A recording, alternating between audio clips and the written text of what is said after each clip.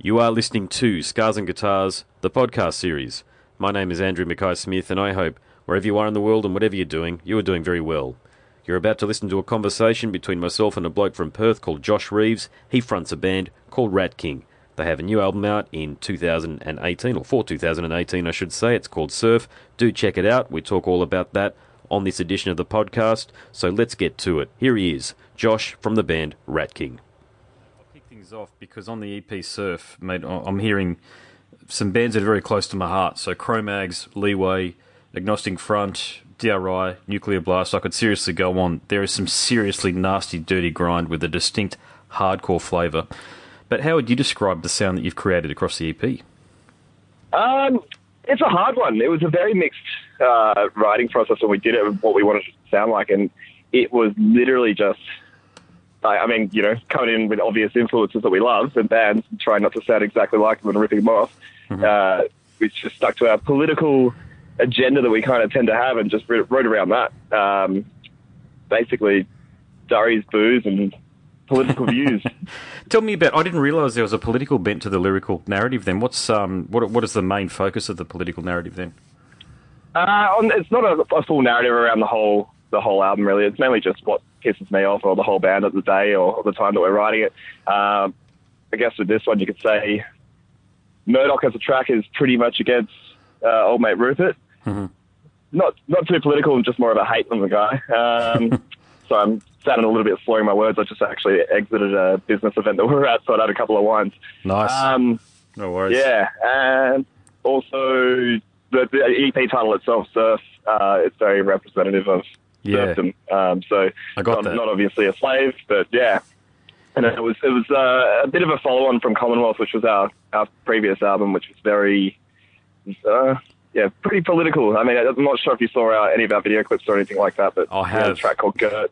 Yeah, and that one was obviously a very Australian titled song that we built, and it was very, just that loving the country that we live in, but not really loving the leaders that roll it. Yep. But yeah. So let's talk about your video since you mentioned it there. So I've got to say, I do love the concept for the video to God a Light. So I actually started gagging when you had to spit out the cigarettes. So mission accomplished on that front. Oh my God, how did you do it? There's another one coming up in a few weeks. So that this band keeps making me eat stuff that I don't want to eat. It was terrible. It was just being a little bit inebriated helped it a lot, I reckon. But yeah, chewing on lit cigarettes is the last time that I'll ever do that. I had 3 days of blisters and couldn't eat anything. Salt and vinegar chips were a fucking nightmare. But yeah, that was an on-the-spot decision really as well.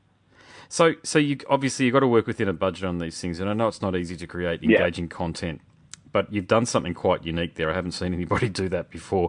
But is there a hidden meaning to your performance in the video, or can the viewer take it at face value? Face value, lyrical as well. It's pretty much, you know, I'm a smoker. The whole band's a smoker. I wish I wasn't, but I still do it. I've tried to quit 10 times, and it comes down to me wanting to smoke more than wanting to quit. So, yeah, it's a bit of a double-edged sword that we know we're getting ourselves into, but it's literally all about darts and why you shouldn't do it. Okay, gotcha. Right, there you go. And I'll just talk about the music again. So the riffs on the cut, Disposability, it's probably my favourite track cut on the EP. Yeah. Now, I'm a big fan of Satyricon. I've spoken to Sata in the past, and I like their new album. But cool. I feel like as though that song has a slight Satyricon or, I guess you call it proto-black metal feel about it through the instrumentation. So not necessarily your vocals, but through the instrumentation. Is that feedback you've received before, and do you agree with that? We do actually hear that quite often. It's very funny as well because we go through these little periods of the band. We all used to live together, or the main writers anyway, up until about 2 weeks ago. So the drummer, Ian, the guitarist, AJ, and myself. Ian and AJ generally tend to do the majority of the musical writing because they've been in bands together since they were 5 years old, essentially, cover bands and things like that. So they just have that click where they look at each other and things just work.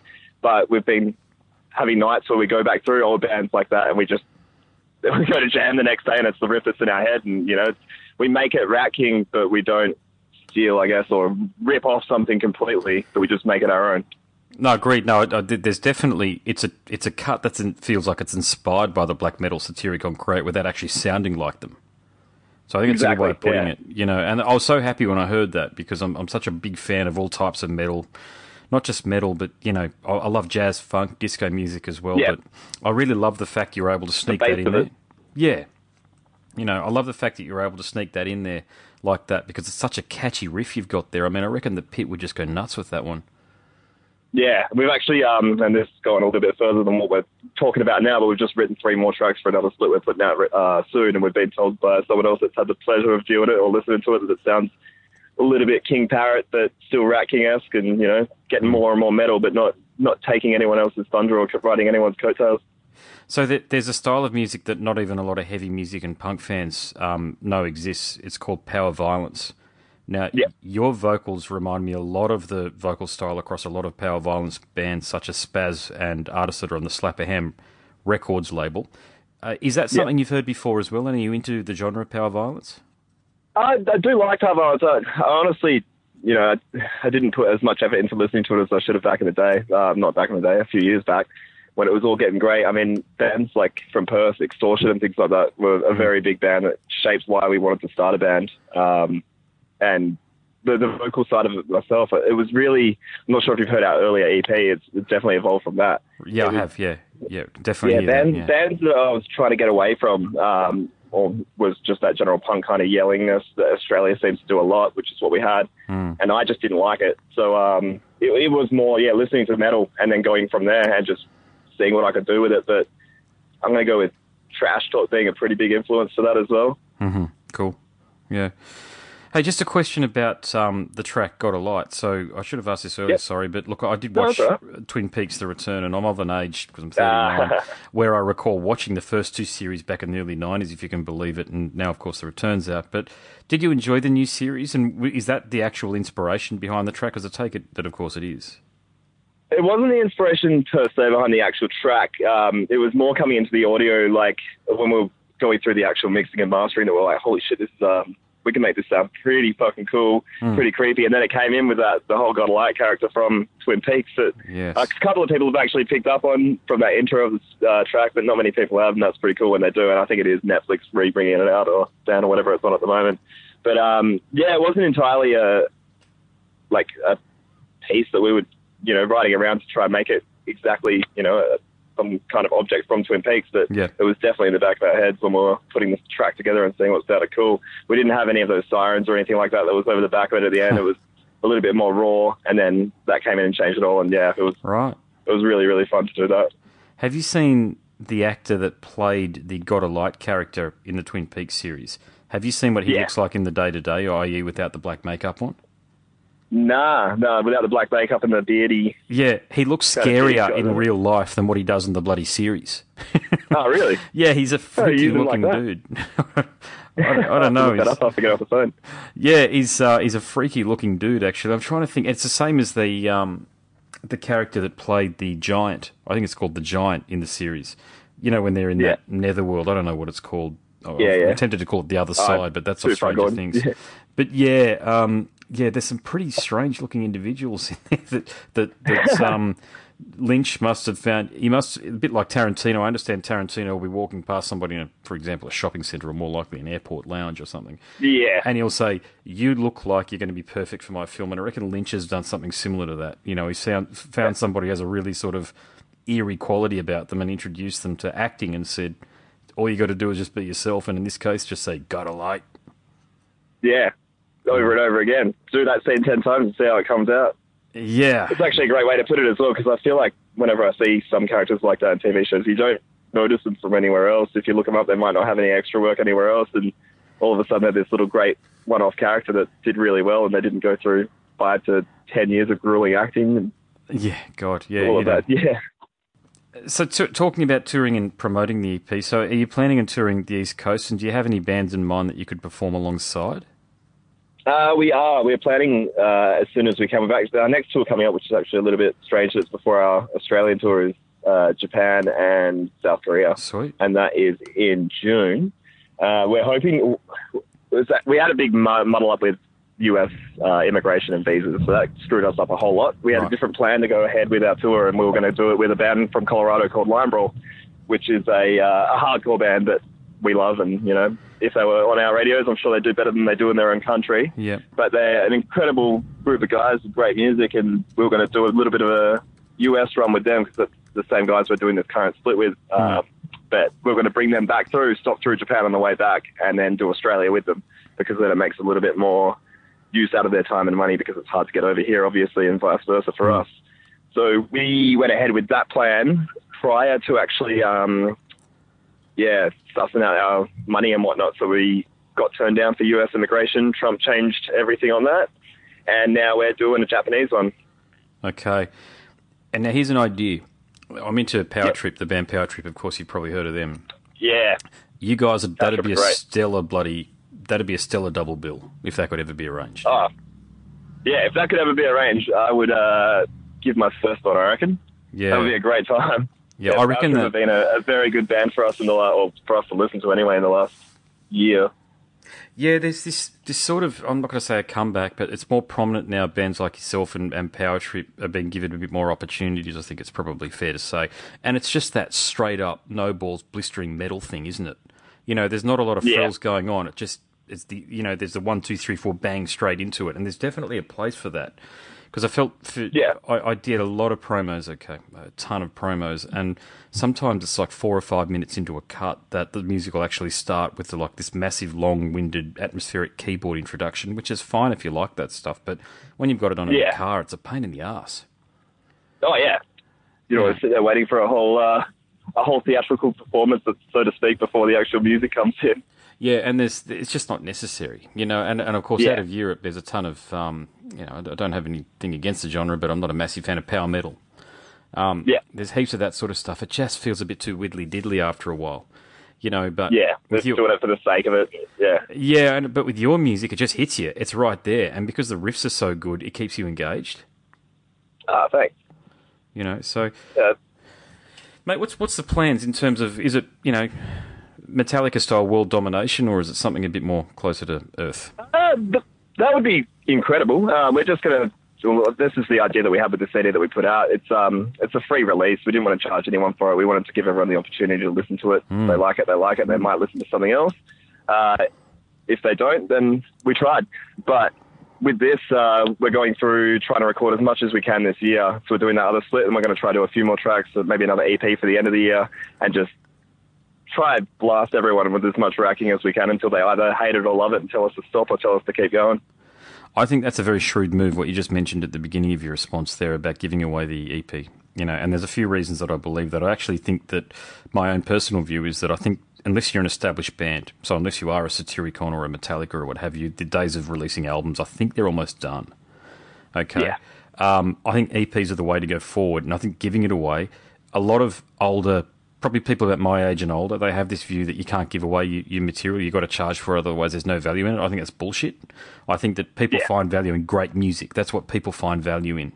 Otherwise they wouldn't be downloading. And when you've got things like Spotify and things taken over, you've got to just go out there and go, hey, look, we're chucking it to you for free anyway. You know, no one's buying CDs that much anymore as it is, and take it and try like it.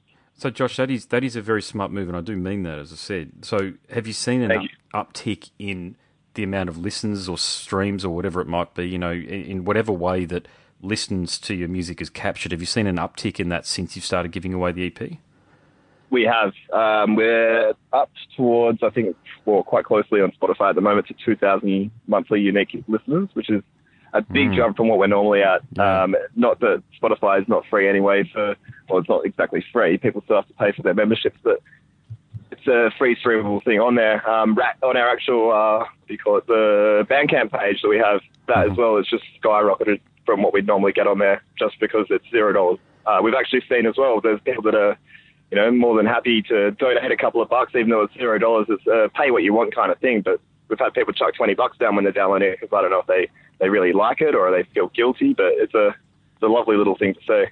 Well, I think people I think what you've done is by giving people the option to pay for it, you're giving people the opportunity to support you. So I get it. You've probably got merch out there and a few other things that people can purchase and feel as though they're supporting you. But by giving people the opportunity to pay whatever they want, I mean, that's money directly in your bank account, if I'm not mistaken. You don't owe anybody any cut of that money, do you? No. Yeah. And then as long as we're not hitting no tax amount, then it's all ours, really. So we're not really getting towards that 75K mark anyway. But it's it's nice to see something come through for nothing. So do you get musicians and artists reaching out to you, asking you, well, how should I do this? In other words, do people come to you for mentorship? Sometimes we've had a few people that it's more. I'm not sure if it's mentorship. It's more maybe they want to play a show with us or they just want to get on with us. But yeah, we do definitely have people ask us. A lot of my questions that I get asked aren't really about me. It's more about my drummer Ian, because a lot of people just sit there and watch him. They're mesmerised, and you can't tell him that to his face because he'll write it for the rest of the night, the week, or whatever. He's one of those guys that's just good. But myself, I don't really get many questions for my own self. I just get a couple of compliments and then a couple of people saying, "What are you doing? Shut up. Stop yelling." Yeah. Oh, yeah. Really. Yeah. Yeah. Well, what about you? I mean, you wouldn't have a typical fan because I think it's impossible to have that in 2018. But do you have a certain type of metal fan or punk or rock fan that listens to you that you notice? Like when you're looking out there on the stage, and do you see T-shirts popping up fairly regularly? Like back in the day, it used to be like the Pantera T-shirt thing, but is there a T-shirt that you see fairly regularly that allows you to identify that you've sort of got a following from a particular genre, scene, or even fans of a particular band? The ones that I see the most are probably Trash Talk shirt, and I don't know if that's a fashion thing or if it's a general, they just love the band themselves. But that is definitely one that we see a lot more than not, really. Apart from that, it's the crowd themselves. Whenever we see them, being in Perth, you do see a lot of the same faces every now and then, even at different venues. But it's good to know that they're still rocking up and coming to shows that we're playing at. They're paying money to come and see us. So, yeah, I'd say for that question, it's probably Trash Talk would be the one that we see the most. Yeah.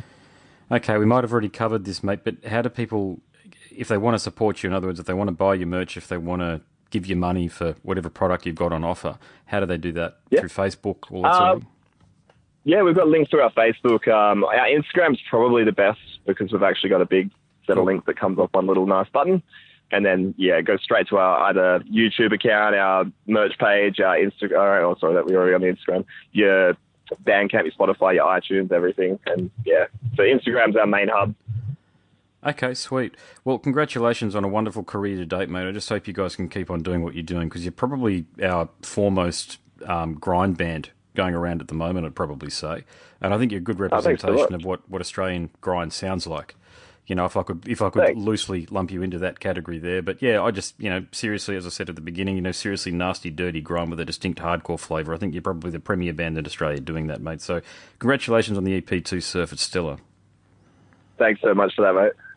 No worries, brother. Look, what I'll do is I'll send you a link via the Facebook Messenger service or what have you if I can, or your email address is listed on your Facebook page, mate, when I've posted the podcast edit. And I'll also, the podcast edit's probably the easiest one to share, of course, but I will have you on the radio. I'll tell you when that'll come up. Bear with me 2 secs and I'll tell you. Where have I got that scheduled? Where are we? I haven't got you scheduled yet. That's all right. Yeah, the podcast edit will be out in the next 2 weeks, so for sure. Awesome. Thanks so much, and thanks for dealing with me being a little bit boozy. No, you're fine, brother. It's been a great chat. Thanks so much for being, answering all the questions and all the rest of it. Cheers. No worries. Thanks for your time. You are listening to the Scars and Guitars podcast. My name is Andrew Mackay-Smith, and that was my conversation with Josh Reeves, who was the frontman of a band called Rat King from Perth. Thank you so much for listening.